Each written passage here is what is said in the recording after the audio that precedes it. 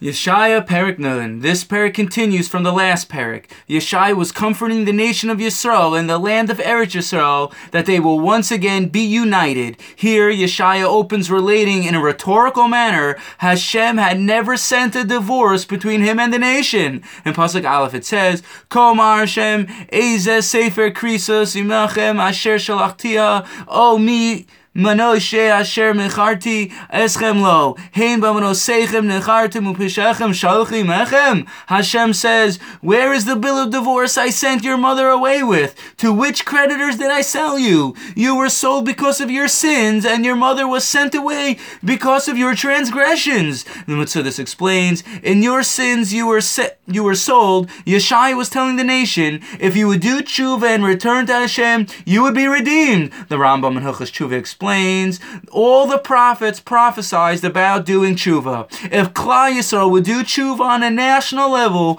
immediately they would be redeemed. Sidkas HaTzadik explains, one tefillah that get answers immediately every time you pray is for Hashem to bring you to tshuva. Because tshuva means you were brought closer to Hashem. And by virtue of the fact a person asked for tshuva, their prayer itself is tshuva and brought them closer. How much do we need to strengthen ourselves and speak to Hashem in our own vernacular with our own words every day of our lives, to pour out our hearts and souls' desires out to Hashem from big to little. Pasuk Beis and Gimel, the Psukim relate, Hashem lacks no strength and is certainly able to save Yisrael. Pasuk Dalet it says, Hashem nasan li lashon lemudim ledas laos es yaif davar yair baboker yair li oizen lishmo kilemudim. Hashem has given me the skill to speak so I should strengthen the weary. He wakes me every morning and raises my ears so I'll be able to listen to the prophetic words like a student. The Radak and Rashi explain, essentially Yeshaya was saying about himself,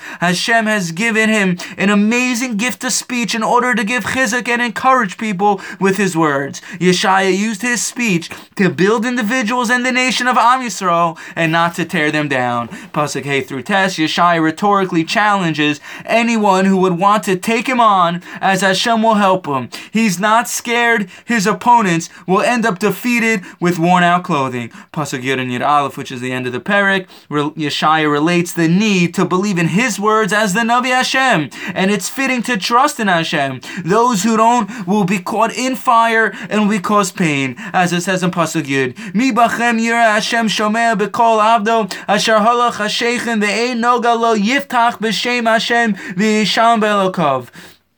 Who among you fears Hashem and obeys his servant? Even those who walk in darkness should trust and rely on Hashem. The Al-Shech HaKadosh on that pasuk explains, Yeshaya was speaking to the heart of the nation to not lose hope in the final redemption due to the suffering of the long exile. As in this world, Hashem's name is partially hidden and concealed. A person needs to accept Yisurin, pain, be it physical or emotional, with ahava, love.